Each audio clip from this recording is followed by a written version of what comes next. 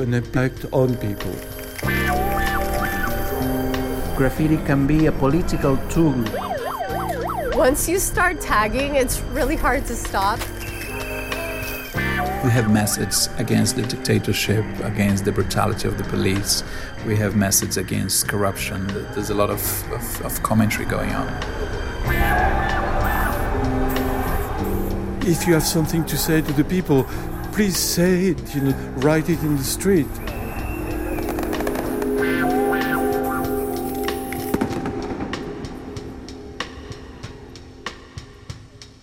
I'm Steve Urquhart. 2 years ago, I went to New York to meet some of the city's graffiti pioneers, people who, in the 1970s, were painting their names all over subway trains. They told me how they did it for fun. They weren't protesting, they were just being creative with spray cans. Artistic vandalism, as one put it. And yet, the story of modern graffiti goes so much further than artistic vandalism. Where are the political points, the social statements? Well, they're everywhere. They're not always obvious. They're not necessarily what you think they're going to be. And neither are the people behind them.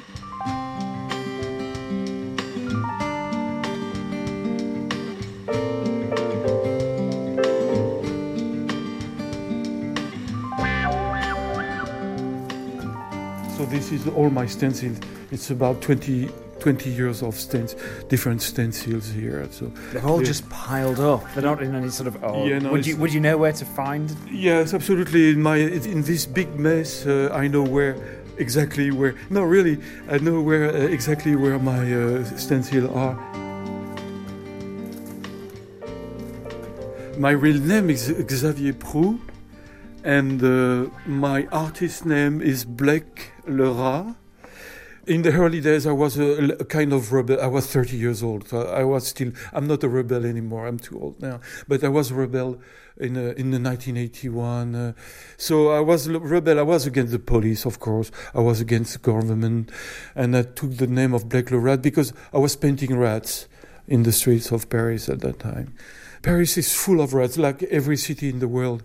More rats in Paris than people living in Paris.